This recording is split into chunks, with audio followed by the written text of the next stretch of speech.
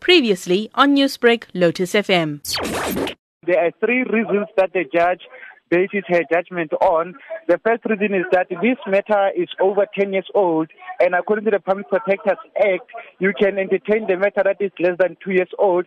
If you have to entertain the matter that is more than 2 years old, you must furnish special reasons as to why, which in this case, Public Protector failed to do. Another reason is that this matter was Maluti Gordhan, the Public Enterprise Minister, was not given a chance to present his story. The third and the last reason is that the remedial orders, as ordered by Public Protector, they are vague and nonsensical. Maluti, following judgment, what has been some of the reactions at court today? Going to the reaction, we managed to speak to the Public Protector spokesperson, Opa Sekhabe, who expresses Public Protector's disappointment at the ruling, but saying that since the Public Protector is operating within the legal system, such kind of ruling I expected against the office of the Public Protector, talking specifically to the orders that now for the second time the Public Protector has been ordered to pay the legal cost of this team.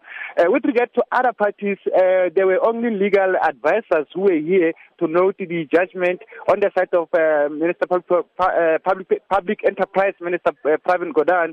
There was just a legal advisor to take note of the judgment, as well as other parties who are cited here, Mr. Ivan Pillay, Mr. Opa Makashule, National Assembly spokesperson, National Assembly Speaker, Meta Ndimudise, as well as the NPA and SAPS. They were not here to react immediately. We are hoping to get their reaction as the day progresses.